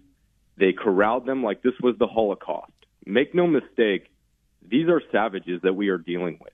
And anyone who says that these images are fake or not real, you really need to go look in the mirror and decide who you are as an individual, because what I can tell you, and from what I saw, and I've now traveled to 5 war zones in my time being in politics, this was the most barbaric thing that I've ever seen in my life. As a Marine, as a legislator, it is horrific. That barbarism, issue 3 here, was defended many times by Rashida Tlaib and others by essentially saying that it didn't happen that way, and Israel essentially is responsible for what happened because of their colonizing of the Palestinian land and their apartheid state government there. She was voted, censure, I should say, was voted, as you and I discussed at length in the last 2 weeks. So the House voted to censure her, and as I understand it, she was supposed to face the condemnation for her remarks by standing in the well. And as I also understand it, that's not going to happen now. Can you tell me why? That is correct. So as we talked about this a couple of weeks ago, I like regular order, which means that I like to do things here as our founding fathers did them. I don't like privilege resolutions. However, Rich McCormick and Chip Roy wanted to put forward a privilege resolution to censure Rashida Tlaib, and a part of the deal that was cut is in order to get 22 Democrats to join the censure, they chose not to censure her in the well, but in history, she will be the 26th person ever in Congress to be censured as a member, which still is a very big deal. And this, I think, was a very big sign. And, you know, up here, you have to negotiate. And if that's what it's going to take for those guys to cut a deal to get 22 Dems to turn on their own party, I still look at it as a win. But I do wish that she was shamed in the well, because she more deserves that. I mean, she deserves a lot more than that, to be fair. Do you know if she or any of the other Hamas caucus members were part of that house-wide viewing of the videos yesterday? I do not. I can find out for you, but I'm just going to go ahead and say no. I want to know if they have the courage to face the videos of what they themselves are enabling and essentially supporting by chanting from the river to the sea, because that's what this was. It was a huge step forward in driving the Jews into the sea, metaphorically, but perhaps physically as well with what happened there. And I want to know if they have the guts to face it and watch the videos. And I'm with you, Bob, and I'll get you those answers. And for everyone who's listening, I will get you those answers. But I just want to, just tell you something in someone who is Jewish. So before we went to Israel, we spent half a day in London, and it was during the massive protest of over 100 Palestinians within the United Kingdom. I want to make something very clear who's listening. Whether you're Republican, Democrat, or Independent, it doesn't matter. Our immigration laws in this country are broken. And what you're seeing over in Europe, in Sharia law spreading the way that it is coming to the West. Make no mistake. I mean, look at history. Look at all these Arab countries now, and then look at the UK and look at France with their immigration laws. They have been taken over by a population that is not their own. And this country, this country that we live in today, the United States of America, the greatest country in the world, is still the greatest country. But it used to be better because people would come over here from every other country and assimilate to be an American. And we're not seeing that anymore, Bob. We're seeing people coming over here with their own values that aren't American values, like Sharia law. I mean, Mayor Beth Van Dyne, who's now a legislator, had to strike down a Sharia law court several years ago when she was mayor of a city in Texas. We've been dealing with this. They are here. It is time to shut the border down. We are under attack, not just Jews, but the American people and our way of life. We're talking to Congressman Max Miller. We've got him just for a few minutes here this morning. He's got some important votes to get to. Issues 4 and 5 I'll combine then. The CR passed yesterday, the House. It's being considered in the Senate now with essentially no spending cuts. It's the same type of CR that was passed by Kevin McCarthy right before he was ousted. Did you support this CR, and what do you make of its passage? I did not, and I think that everyone who kicked out Kevin McCarthy for the same thing is a big old hypocrite. And you know what? They should be ashamed of themselves. This CR that is put on the floor, in my opinion, is worse than Speaker McCarthy's 45-day clean, and I'll tell you why. It breaks it up into 2 months, but we're going to be back here in another month voting on this and sweating to make sure that Democrats can carry us over the finish line once again. We have to stop kicking the can down the road, and I'm just going to say it. Speaker Johnson, he's been there for 19 or 20 days. He has not had a great start. Tying IRS cuts to an Israel supplemental, which will cost our country more money than just putting the supplemental on the floor, playing games with a laddered CR, begging Democrats to help you get it over the finish line. We're in trouble here, Bob. We need to look deep down, and Republicans need to come together. We don't want to shut the government down, but we have to close down our border, and we have to get some cuts, and he did not accomplish that. And I find this whole thing a big gimmick and incredibly hypocritical of Speaker Johnson, who voted no on the last 45-day clean CR that was on the floor. Yeah, I've got a big problem with it as well for a lot of the reasons you just pointed out, and especially those cuts. Speaking of spending, I need to ask you about the FBI headquarters vote, though. I took a number of calls and messages yesterday when I brought you up, and we were talking about this conversation about the March for Israel yesterday, and they said, ask Max Miller how in the hell he could vote to give a $300 million Taj Mahal FBI headquarters to Chris Wray and a department that has been weaponized and become the enemy of the American people. So I'm asking you, why did you vote for that? Yeah, I'd love to address it. And number one, that didn't become law. So it was an amendment in the appropriations packages that we were voting for. and it did not go through. So no one has to worry about a new FBI building for $300 million, but I will tell you why I voted for it. And here's this. I have toured the FBI headquarters before. And you know what? Do I trust the FBI? No, I don't. But you can't just get rid of a department, okay? I served in the Marine Corps. We had some really bad Marines, but it doesn't mean we should take the whole Marine Corps down. And that's the same thing with the FBI. We still have good men and women who work there. Yes, Christopher Wray is a creep. Should he be impeached and gone? Absolutely. But we need to understand that we are the party that values the blue. We back the blue. We support our law enforcement. And while we have some trouble at the FBI, you can't just kick them down the road and treat them like crap. Quick pushback, if I may, Congressman. They're not going to be booted out of their existing headquarters if this new one wasn't built. It's not like FBI was going to be homeless or it was going to be disbanded if we didn't vote for this new. Is this the right time to spend $300 million taxpayer dollars on this? Like I said, they weren't going anywhere. Well, $300 million taxpayer dollars, Bob, just simply aren't going to be spent because the legislation didn't pass. I mean, the FBI building isn't going to be built. It hasn't been appropriated yet. It hasn't gone through the Senate. I don't think it's going to get through, to be clear. A lot of these amendments. No, but if it does, yeah, and I'm speaking for constituents who want answers from you, so please take this respectfully. Your vote, though, essentially pushes it toward that. Whether it gets there or not, you want it to based on that vote, right? Yes, we have a huge morale problem within the government. I mean, I'm seeing it from the inside, and I hope, and I understand there's a lot about the FBI. I'm telling you that Christopher Wray is crooked. I'm telling you we have a problem at the FBI, but we also have a problem with the entire Department of Justice. And if you're going to attack the FBI, then you need to start at the top. And the top is Merrick Garland. If people are serious about these issues, then you need to start with him and not go under the little underlings beneath him. We have a problem when it comes to recruitment. Right now, within our military, Bob, we're 30% down on recruitment. We're down on recruitment for the FBI. We're down on recruitment for the agency. We're down on recruitment for everything within the federal government. Yes, I want less government. But when it puts our country at a national security risk domestically, when we have terrorists who are here who are just waiting to be activated, I'm sorry. I want the FBI to continue to do their work and to make sure to thwart off things that people will never know that happen every single day. And all I ask is that people trust that I've made the right decision to protect them and their families domestically from people who are coming across the border. Last question for you, Congressman Miller. Alejandro Mayorkas is a disaster. An impeachment resolution was introduced by your colleague MTG just the other day, and on Monday, in fact, and 8 Republicans sided with the Democrats to table it, including Congressman Mike Turner from Ohio. We reached out to his office. They said this did not kill it. This just pauses it. Can you tell me the reality of where that stands and what you think of those 8 Republicans who voted with the Democrats to keep Alejandro Mayorkas where he is? I'm disappointed, but I want to say one thing. Look, Mike Turner, I'm a fan. He's a good colleague, and he's the chairman of Intel, and I can tell you that man knows more about intelligence than any one member in Congress, so I'd have to ask him directly why he voted that way. But it's disappointing. I mean, no doubt, in my opinion, that Mayorkas should be impeached, and that's why I voted not to go to committee and to impeach him that day on the floor.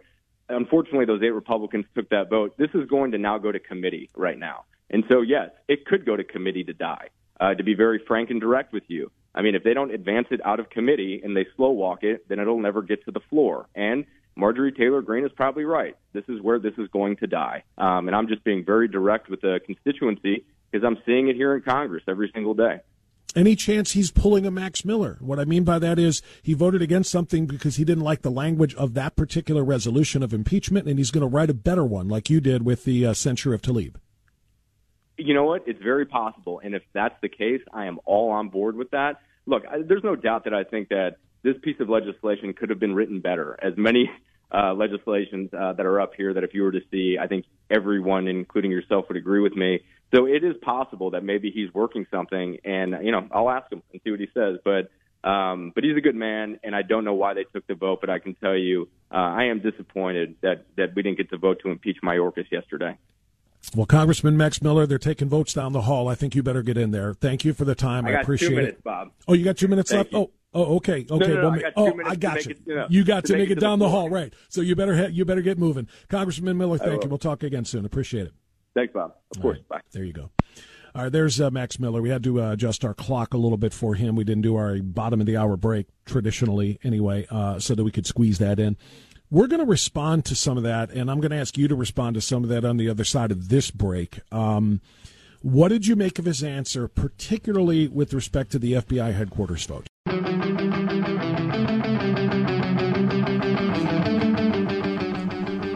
Okay, 1049. Thanks for being with us on Always Right Radio, AM 1420, The Answer.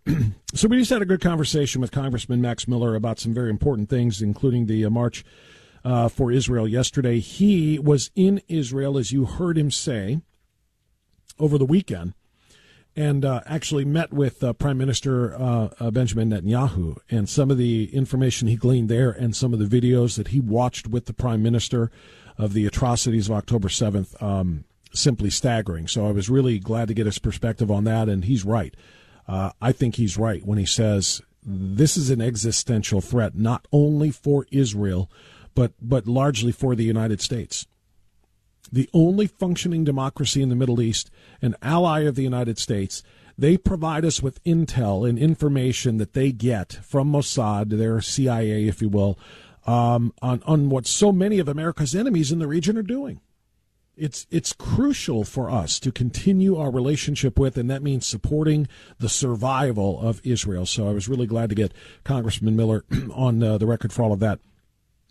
I also spoke to him about the CR that was passed yesterday, which was done with very, very few spending cuts. It's very frustrating every time we think we have a better speaker. And by the way, I want to go back to what I said when they decided to boot Kevin McCarthy, that I wonder if the juice is going to be worth this squeeze that we were going through.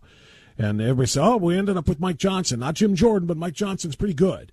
Okay, well, let's see how this goes. Well, he had to reach out and get a ton of Democrats to support his continuing resolution to avoid a government shutdown. And it contained nothing that conservatives like, including cutting to the massive spending, to which we are addicted. Cuts to that have to happen in any spending agreement. And it wasn't. So I wonder, was it worth it? You heard Max Miller, and I agree with Max Miller. He voted against this. Only 95 did. 336 to 95. It passed with overwhelming bipartisan support. Only 95 voted against it. He was one of them, and he was right, because it did not include spending cuts. And it did not attach supplemental funds for national security matters that GOP leadership, had been pushing for. So I've got a big problem with that. Then I asked him about the FBI headquarters vote. Yesterday, we talked about this in some depth. There's a $300 million proposal to build a new FBI headquarters, which would be, I think a couple of people described it as the Taj Mahal of government federal buildings. And whether or not the FBI, which continues to not necessarily look out for the best interests of the American people, but being used as a weaponized committee for the Biden administration or a weaponized organization to terrorize and intimidate, quite frankly, American citizens who are not falling in line. Should we reward them that? And Max Miller voted to give them those funds. So people asked me yesterday, you have to find out why Miller voted that way. And so that's what this was all about. Seth, do we have that ready to go? Ask Max Miller how in the hell he could vote to give a $300 million Taj Mahal FBI headquarters to Chris Wray and a department that has been weaponized and become the enemy of the American people. So I'm asking you, why did you vote for that? Yeah, I'd love to address it. And number one, that didn't become law. So it was an amendment in the appropriations packages that we were voting for, and it did not go through. So no one has to worry about a new FBI building for $300 million, but I will tell you why I voted for it. And here's this. I have toured the FBI headquarters before. And you know what? Do I trust the FBI? No, I don't. But you can't just get rid of a department, okay? I served in the Marine Corps. We had some really bad Marines. But it doesn't mean we should take the whole Marine Corps down. And that's the same thing with the FBI. We still have good men and women who work there. Yes, Christopher Wray is a creep. Should he be impeached and gone? Absolutely. But we need to understand that we are the party that values the blue. We back the blue. We support our law enforcement. And while we have some trouble at the FBI, you can't just kick them down the road and treat them like crap. Quick pushback, if I may, Congressman. They're not going to be booted out of their existing headquarters if this new one wasn't built. It's not like FBI was going to be homeless or it was going to be disbanded if we didn't vote for this new. Is this the right time to spend $300 million taxpayer dollars on this? Like I said, they weren't going anywhere. Well, $300 million taxpayer dollars, Bob, just simply aren't going to be spent because the legislation didn't pass. I mean, the FBI building isn't going to be built. It hasn't been appropriated yet. It hasn't gone through the Senate. I don't think it's going to get through, to be clear. A lot of these amendments. No, but if it does, and I'm speaking for constituents who want answers from you, so please take this respectfully. Your vote, though, essentially pushes it toward that. Whether it gets there or not, you want it to based on that vote, right? Yes, we have a huge morale problem within the government. I mean, I'm seeing it from the inside, and I hope, and I understand there's a lot about the FBI. I'm telling you that Christopher Wray is crooked. I'm telling you we have a problem at the FBI, but we also have a problem with the entire Department of Justice. And if you're going to attack the FBI, then you need to start at the top. And the top is Merrick Garland. If people are serious about these issues, then you need to start with him and not go under the little underlings beneath him. We have a problem when it comes to recruitment. Right now, within our military, Bob, we're 30% down on recruitment. We're down on recruitment for the FBI. We're down on recruitment for the agency. We're down on recruitment for everything within the federal government. Yes, I want less government. But when it puts our country at a national security risk domestically, when we have terrorists who are here who are just waiting to be activated, I'm sorry. I want the FBI to continue to do their work and to make sure to thwart off things that people will never know that happen every single day. And all I ask is that people trust that I've made the right decision to protect them and their families domestically from people who are coming across the border. Yeah, well, that was the answer, and I'm going to respectfully disagree again, as I did during the comments or during his response. I think it's the wrong call. I think it's a bad decision. I think it's a bad thing to support. And I think not that he's wrong about going after Merrick Garland, not that he's wrong about fixing the FBI at the highest levels of leadership rather than at the rank and file level. He's right about that. You have to do that.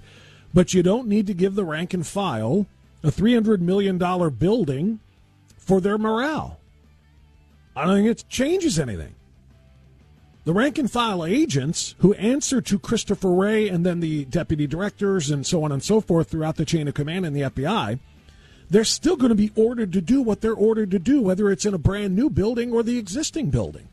Nothing is going to change. The FBI wasn't going to be disbanded, which is what I said to the congressman. If this didn't pass, it's not like the FBI ceases to exist or they become homeless and they're working out of their kitchens in their homes. They still have their existing FBI headquarters, and they still have the same number of rank-and-file agents, and they still have the same leadership. I agree with you. Go after the leadership. But you don't have to put them in a brand-new building while this goes on. I fail to see how that strengthens or secures America or American citizens or gives them new morale that's going to change the way they operate. It's not. If I had more time, if we had a full 20-minute or longer interview with Congressman Miller, we would have gotten much more into that. But like I said, we were told at the very beginning he had 10 minutes hard before he had to go and be present for votes. So maybe the next time we talk, we'll get into more depth of that. But for right now, I disagree with the congressman. I told him so, and I'll tell him so again. This hour of Always Right Radio is brought to you by The Floor King and KeepingMedicareSimple.com. You and I know and do not believe that life is so dear and peace so sweet as to be purchased at the price of chains and slavery. If nothing in life is worth dying for, when did this begin? Just in the face of this enemy? Or should Moses have told the children of Israel to live in slavery under the Pharaohs? Should Christ have refused the cross? Should the patriots at Concord Bridge have thrown down their guns and refused to fire the shot heard round the world? The martyrs of history were not fools. And our honored dead, who gave their lives to stop the advance of the Nazis, didn't die in vain. Where then is the road to peace? Well, it's a simple answer after all. You and I have the courage to say to our enemies, there is a price we will not pay. There is a point beyond which they must not advance. This is Always Right Radio with Bob Frantz on AM 1420, The Answer. Alrighty then. Hour number 3 is underway. It's 9 minutes past 11 o'clock. Thank you so much for being with us. Thanks also to my guest today, Jeremiah Sawyer, who is running for Ohio State Senate District 24, where he will be challenged by current state representative, House member Tom Patton, who is term limited out there, and of course a very, very popular figure in Strongsville and in that district. So Jeremiah Sawyer's got a challenge for him. So I appreciate him coming on and sharing that. Then we also spoke with Congressman Max Miller, which I know a lot of people want to talk about now.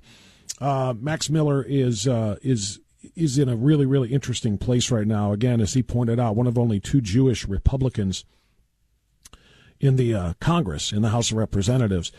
He was in Israel speaking with, I know he said Prime Minister Netanyahu, and also I think he started to say another defense leader. I didn't quite catch the name.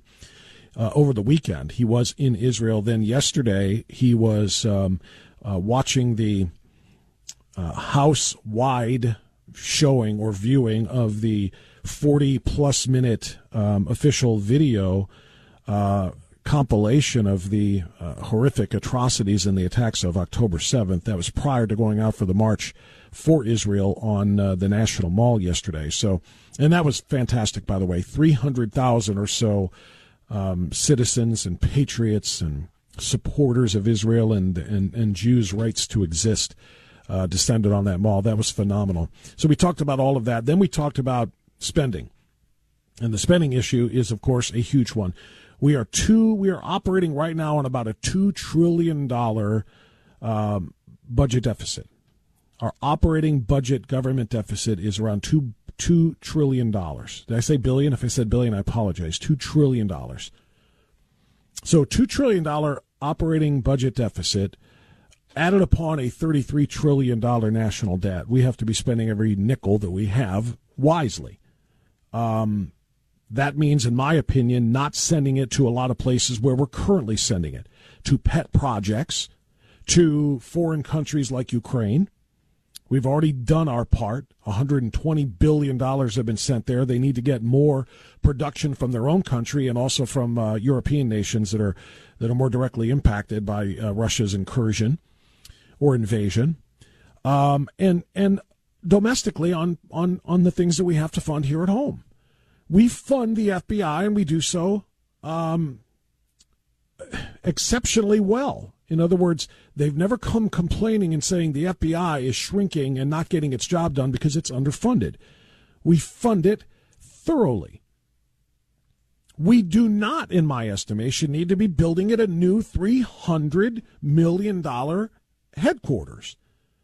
And there were only a few Republicans who voted to do that, to give the FBI, given its current status as a weaponized arm of the Biden administration, targeting political opponents, targeting January 6ers, targeting school board activists, targeting, American conservatives who have been, quite frankly, under almost Big Brother like a type of watch by the federal government. The FBI has been turned against its people. I don't think this is the time to be building them a new building. Now, my question to Congressman Miller about that was direct, and he answered it by saying, look, there are some bad things going on in the FBI, but that doesn't mean you abolish the entire thing. He said, I was in the Marine Corps. There are some bad Marines, but we wouldn't call for an end of the Marine Corps. Well, my response back to him was, we're not calling for a disbanding of the FBI. We're not saying we don't back the blue. And yes, FBI agents are law enforcement, just like our local cops, but at the federal level. Nobody's saying any of those things. But they're not going to be homeless. They're not going to be working out of their own kitchens. It's not going to be, working from home today on the FBI for the FBI. They have a building, and there's no need to be spending, in my estimation, $250 million on a new one. I just disagreed with the point. That's it. Now, maybe when we have a longer conversation, he can explain himself further. But from what I understand right now, and he also switched it to say that, well, there's no guarantee this is going to get through anyway. The money hasn't been spent yet. This has got a long way to go. And my response to him was, yeah, but you want it to, which is the point of our conversation. You want it to go through. Otherwise, you wouldn't have voted for the appropriation of those funds. So your reactions, of course, are welcome at 216-901-0945 and 888-281-1110. We'll go to Mark first. He's on line 2 in North Olmsted. Mark, thanks for waiting. You're on the air. Go right ahead. Hi, Bob. Well, I felt that the congressman made a lot of false equivalencies. The morale in the FBI to the lack of recruiting in the military. He can call Christopher Wray a creep all he wants, but if he's not willing to exercise oversight, then he's not doing his job as a congressman. He's forgetting that a lot of the threats we face in this country, terrorism through immigration, illegal immigration, those possibilities are a direct result of this FBI protecting the administration that's in there now. So if we are lucky enough to get a new administration in the next election and a new FBI, well, then maybe we build a new headquarters. I agree. After we get to a place where we feel like we can trust the FBI to be what it needs to be, to protect and its citizens, to serve and protect, again, as federal law enforcement officers, until we can trust that they're being guided the right way, they're being directed by the right leadership and so forth. I agree. You operate with what you got. And again, unless they're going to tell us that there's asbestos problems and crumbling, bricks and it's just a death trap to be in the current FBI building, which I do not believe to be the case, there's no need to push forward on this right now. Yeah, right. And those problems we can address. Those can be repaired. Right. I also, some of the comments he had about Mike Turner, who has shown through his votes in time and things he said, I just hope he's not a go-along to get along guy. I definitely disagree with the congressman on this. Well, and I agree to some extent on this one, though, I will say you have to be, to an extent, go along, get along. Republicans typically, it's funny, we talk about this all the time, about how Democrats are always united with one another. They always have unanimous votes because they check their own egos and their own things in the interest of the greater good as they see it. Now, you and I probably see it as the greater bad when it's the Democrats, but we then complain when Republicans turn on one another. We can't even get, the very slim majority we have to come together on things like, impeaching Alejandro Mayorkas. So when one Republican turns on others, we highlight it and we talk about how bad. So here was his statement that he disagrees with Mike Turner, but he's going to give him some praise at the same time. He does have to work with these guys, and there will be a time when Max Miller sponsors a piece of legislation that he's going to need Mike Turner's vote on. And Mike Turner's going to sponsor something where he's going to need Max Miller's vote on. So even if they disagree on something, they can't be disagreeable and kind of throw the baby out with the bathwater. They're going to have to work together. And so I can understand why he had some words of praise for Mike Turner, big picture, but disagrees with him and was disappointed with his vote on this one. Right. And the way he said we don't have to worry about it as constituents, that the Senate isn't going to approve it anyway, as far as this funding, extra funding for this headquarters. Yeah. It just makes you wonder where his head was. So, but thank you for holding his feet to the fire. Yeah, well, and I appreciate that. Thank you. That's what I tried to do, again, respectfully. The one thing that I've learned, and appreciate the call, the one thing I've learned through years and years and years of interviewing public officials like this is, you have to be able to ask questions that do hold their feet to the fire without making them ever afraid to ever come back on again. I don't get that sense at all from Max Miller. He has been on many, many times, and he has always answered every hard question I've had. Sometimes I've agreed with his answers. Sometimes I have not. I don't think he would ever not come back on. But, yes, I'm going to hold feet to the fire, hopefully while still getting them back on. I paid the price by holding Mike DeWine's feet to the fire during COVID, and he hasn't come back on since. And I think that's a mark of cowardice, quite frankly. Agreeable people can agree to disagree. Right? I mean, people of goodwill can say, we disagree on this one, but we certainly still have mutual respect. And I think that's what he was doing with Mike Turner. And, and in this particular case, I disagree with Congressman Miller on the issue of the funding of the FBI building. I just do. And I think I'll come back on. But what you just said, too, last part of what the caller just said is very accurate in my view. hoping that the Senate doesn't pass something that you voted to pass from your side as a way of kind of, backtracking for your vote, I think is a bad look. I don't think it's the right thing, and I don't think it's an effective answer. Saying that, yeah, I voted for it, but they won't pass it over there anyway, so don't worry, doesn't excuse your vote for it, in my view. Let's do Phil next. Phil, you're on AM 1420, The Answer. Oh, this is Phil from Philadelphia. I've taken this call on the Sebastian Gorka show. Hey, Phil, how are you? Bob, you have a big footprint that reaches over here to Philly. You got a fan base over here, my friend. Love that. Thank you. Just your thoughts. 1863, Abraham Lincoln issued the Emancipation Proclamation, gave instant citizenship to men, women, and children of African descent across the board, citizens of the United States. What about the Emancipation New Proclamation offering 14,000 illegals coming across our border every day and saying, hey, listen, if you become a citizen soldier in Ukraine and help them with their cause, instant citizenship for you and your family? What's your thoughts on that? I mean, bodies, not bullets. If that was presented to Zelensky and he objected to that, we know this is all a sham, what they're doing over there. Well, I don't know why we would have to get involved in that, to be honest with you. Because we're sending them $1 billion a week. I mean, come on. Well, you're right. You're right. We are, and we've sent them $120 billion so far. And to me, I think we've sent them our last nickel. At least that's how it should be. I don't want to promise citizenship. Here's what I would say. I might consider your idea, and particularly going back to the Emancipation Proclamation. I would consider the idea if they just wanted to serve the United States, not necessarily be dispatched, because that will bring us into a war with Russia. If we give citizenship to foreign nationals, make them citizens conditioned upon them going to fight for Ukraine, we now are essentially taking the fight to Russia. That puts us in the middle of World War III. That's the reason we can't do that. Your idea, Phil, in my opinion, is a good one about, hey, if especially if recruiting goals continue to be unmet and they continue to lag because so many people don't want to be a part of our woke military right now.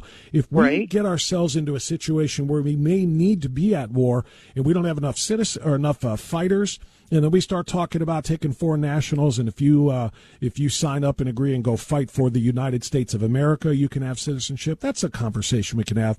But to send them to Ukraine is for us to basically say, hey, Vladimir, here we come. We're ready to go to war with you. We can't be doing that.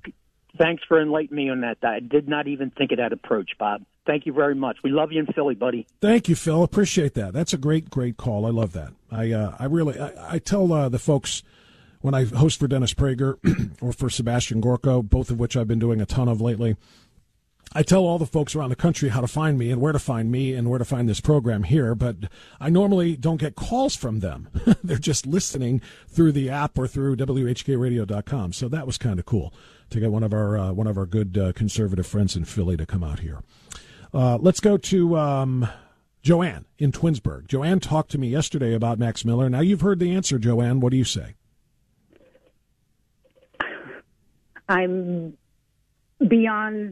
It's beyond comprehension to me.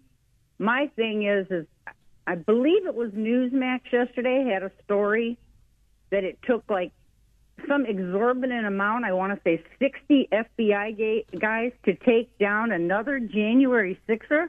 We got people crossing our border like nothing. And we're worried about the people from January 6th. I mean, I'm sorry, Chris Wray is a fraud. As far as I'm concerned, the guy needs a cubicle and a secretary. That's all he needs, because he doesn't do anything for us. I'm tired of this. I mean, don't get me wrong. I mean, I live in Amelia Sykes land. She doesn't care anything about what I think. She only cares about what the people who voted for her think. So, I mean, I'm not one to stand here and completely criticize someone else's congressman. But I'm sorry, Bob. He seems like such a fraud anymore. Wait. Hold on, Joanne. Who are you talking about right now? That's Max Miller. I mean, to me. Okay, because you said Christopher Wray. Yeah, you said Christopher Wray needs a cubicle and a secretary. Did you mean to say? Absolutely. Yeah. I mean, mean, what they need a new headquarters when they're not doing a darn thing to help the people of this country? Okay, so you are going back and forth between Ray and Max. You're criticizing both of them. I lost your train of thought there. To me, is, don't worry about it because it's not going to go through. That's not an answer. I'm sorry, that's just not an answer to me. Yeah, no, don't be sorry. That's kind of the reason we brought it up, and that's the reason I asked him those questions, because I know constituents want to know that. Norm was like one of the most vocal people about this yesterday. I wish he would call and tell us what he thinks of what Max Miller said. So, Norm, if you're out there, please make a phone call.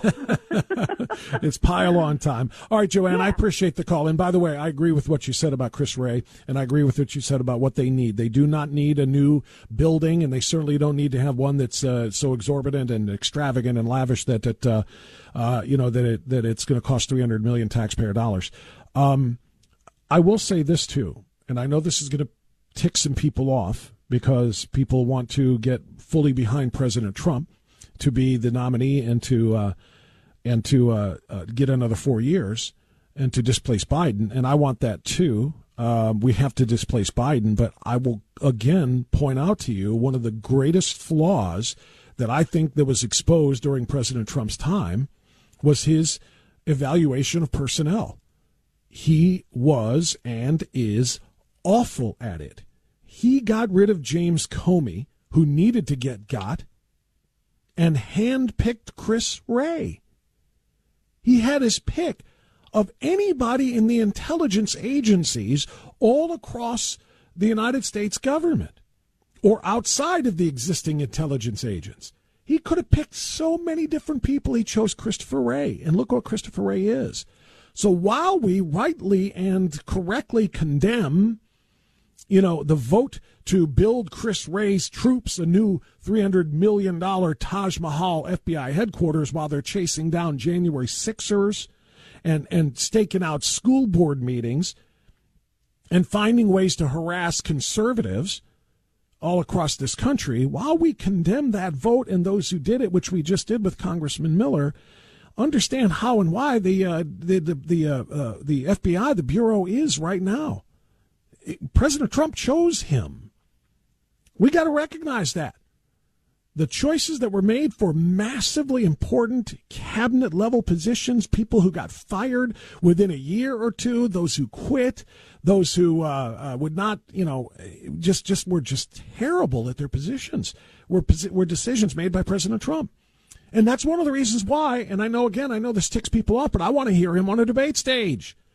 I want to know how you're going to be any better at picking people for Attorney General, for FBI Director, for Pentagon Director, Secretary of Defense.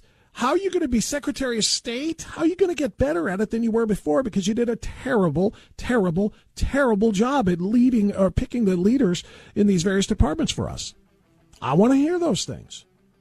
Chris Wray does need to go. But if he goes, I want to have faith in the person that is picked to replace him.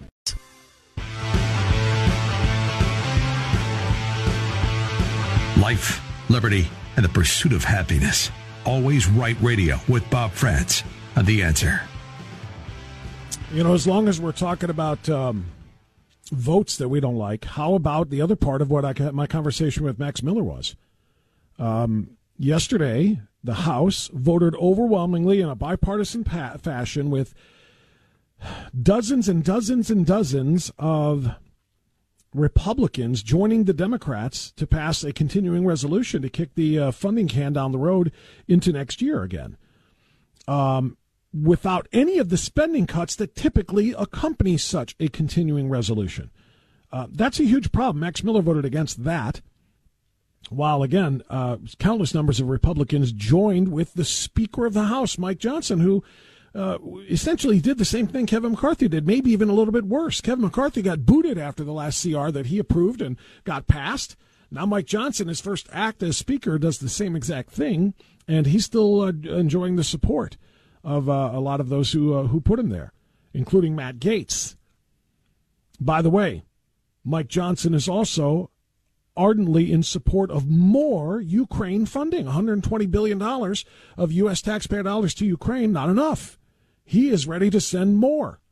as a part of a package to help get some funding for the not some funding, but for some new policies on the southern border. I do support those, of course, but more funding for, again, a nation that is operating on a $2 trillion budget deficit. We cannot continue to send more money to that endless.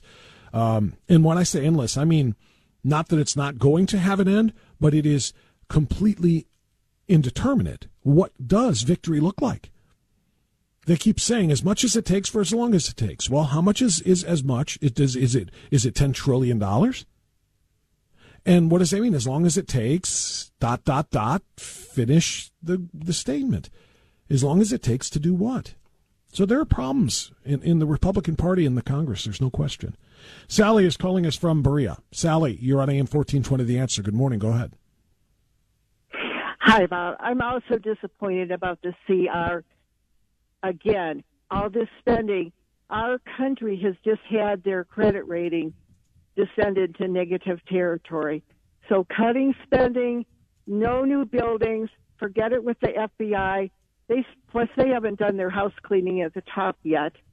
And also briefly, thanks for alerting us to the addition to the Macy's Thanksgiving Day Parade. We won't be watching it. Enough said. Well, I'm glad to hear that. I won't be watching it either. I kind of have fallen off of it over the last few years. I don't know, organically, I guess. You know, we do a thing on Thanksgiving Day. Our family, since my children were babies, that's when we do the tree. We wake up, we have ourselves a nice fattening breakfast of cinnamon rolls or something, you know, just to commemorate the holiday, to kind of get it off to a good start. And then we start putting up the decorations. We do the whole house, and we have the parade on, or we'll have Christmas music on or whatever. It's just, probably very similar to what a lot of other people do. But I will tell you this. And my wife loves the parade.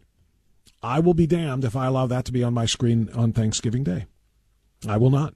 For those who don't know, if you did not hear the story, Macy's has made an announcement. The Macy's Thanksgiving Day Parade is going to feature a, quote, non-binary and transgender extravaganza. So they're going to push sex and sexuality and sexual orientation and sexual identities in front of 20 million people and families and kids watching TV to see big inflatable superheroes and turkeys. They're going to jam sex and sexuality and sexual orientation into the Macy's Thanksgiving Day Parade. Not in my house, they're not. And I hope Macy's goes the way of Target and Bud Light and suffers a massive crash because of this, because that is exactly what they deserve. Sorry, but not sorry. Charlie is in Brownhill. Charlie, go ahead. Hey, Bob, thanks for taking the call. Yeah, it's the Thanksgiving Gay Parade. There it is. Might as well be now. Although that doesn't even cover it though, because it's not just about that. It's about the entire alphabet soup that they have. Yeah. I read the Imprimus. I don't know if you read this month's one. It talks about how transgenderism has been planned for like 40 years.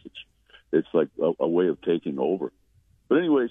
You said yesterday Bob Latta is your congressman. I guess he's mine, too. I moved from Westlake out here to Vermillion, and I've never heard him on the show. I've never heard him call in. I've never, is he involved? What is he like? We had him on several months ago. I don't have the time or the month even fresh in my memory, but it was a great conversation. No, I think he's doing a good job, and he has been on, to my knowledge, and I check a lot of them, but not all of them, he's been on the right side of every vote that Congress has taken. Now, I don't know about proposed legislation of his own, but he has been, But no, Bob Latta has been solid. He's not, a media darling like Jim Jordan is. He's not a guy who's going to be out there in front of a lot of cameras. We need those guys, by the way, and Jim Jordan is a great spokesman for the conservative cause in Congress. But Bob Latta is much more reserved, understated, but cast the right votes. Like I said, to me, I think he's doing a fine job. If there's any that he was on the wrong side of, I haven't seen it yet. And like I said, I check a lot of votes, not all of them. Like I said, that's good to hear. I haven't heard anything about him. Last thing, this Middle East problem, it's forever. It's a forever problem. I don't know what the Jews should have done or the Israelis should have done, but they're creating another, going to be another 20 years from now, another 1,000 terrorists. And, I just don't know the solution. I guess the Bible says Armageddon, and that's probably what we're looking at. So, because it's not getting better. Yeah, well, we are talking about, and thank you for the call, Charlie, as always. We are talking about something that is existential. And for those who don't understand that word, think of the root word. What is the root word of existential? The true root word is exist, but then go to existence and then to existential. We're talking about the existence of a nation, existence of a state, the existence of an ethnicity, if not a race of people. Talking about Israeli Jews. And Max Miller brought this up to me too. If we do not do what needs to be done to support Israel's right to defend itself and stop these ridiculous ceasefire calls, it is going to be a threat to the United States and our existence or our way of life. Listen, I don't want to go through the whole routine again, but the Palestinian attempt to wipe Israel off the map, driven by Iran's stated mission to erase and eliminate Israel from the map, is a part of a larger picture of a complete and utter worldwide global caliphate in which Sharia law will be imposed upon all nations and all people. And we will be a one-world theocracy, a Muslim theocracy. You think that's like, oh, come on. No, you got to study it. Learn a little bit about the Muslim Brotherhood. Learn a little bit about the global caliphate that is being... 3-star General Michael J. Flynn, head of the Pentagon Intelligence Agency, knew all the government's dirty secrets. He was one of the most respected generals in the military. Flynn knew what the intel world had been up to. He understood its funding. He ordered the first audit of the use of contractors. This set off alarm bells. The explosive new documentary, Flynn, Deliver the Truth, Whatever the Cost, uncovers the facts behind this scandal. Flynn told the truth. He was the most dangerous person for Donald Trump to hire. I find out the worst enemy that I'm going to face in my life is right here in America. They took my assessment and they wanted me to change it. And I was like, I'm not changing it. They had to get rid of Flynn. With in-depth interviews, archival footage, and never-before-seen personal records of the man behind the headlines. I just felt like I was drowning. Flynn, Deliver the Truth, Whatever the Cost. Available now. Watch it today. Go to salemnow.com. salemnow.com.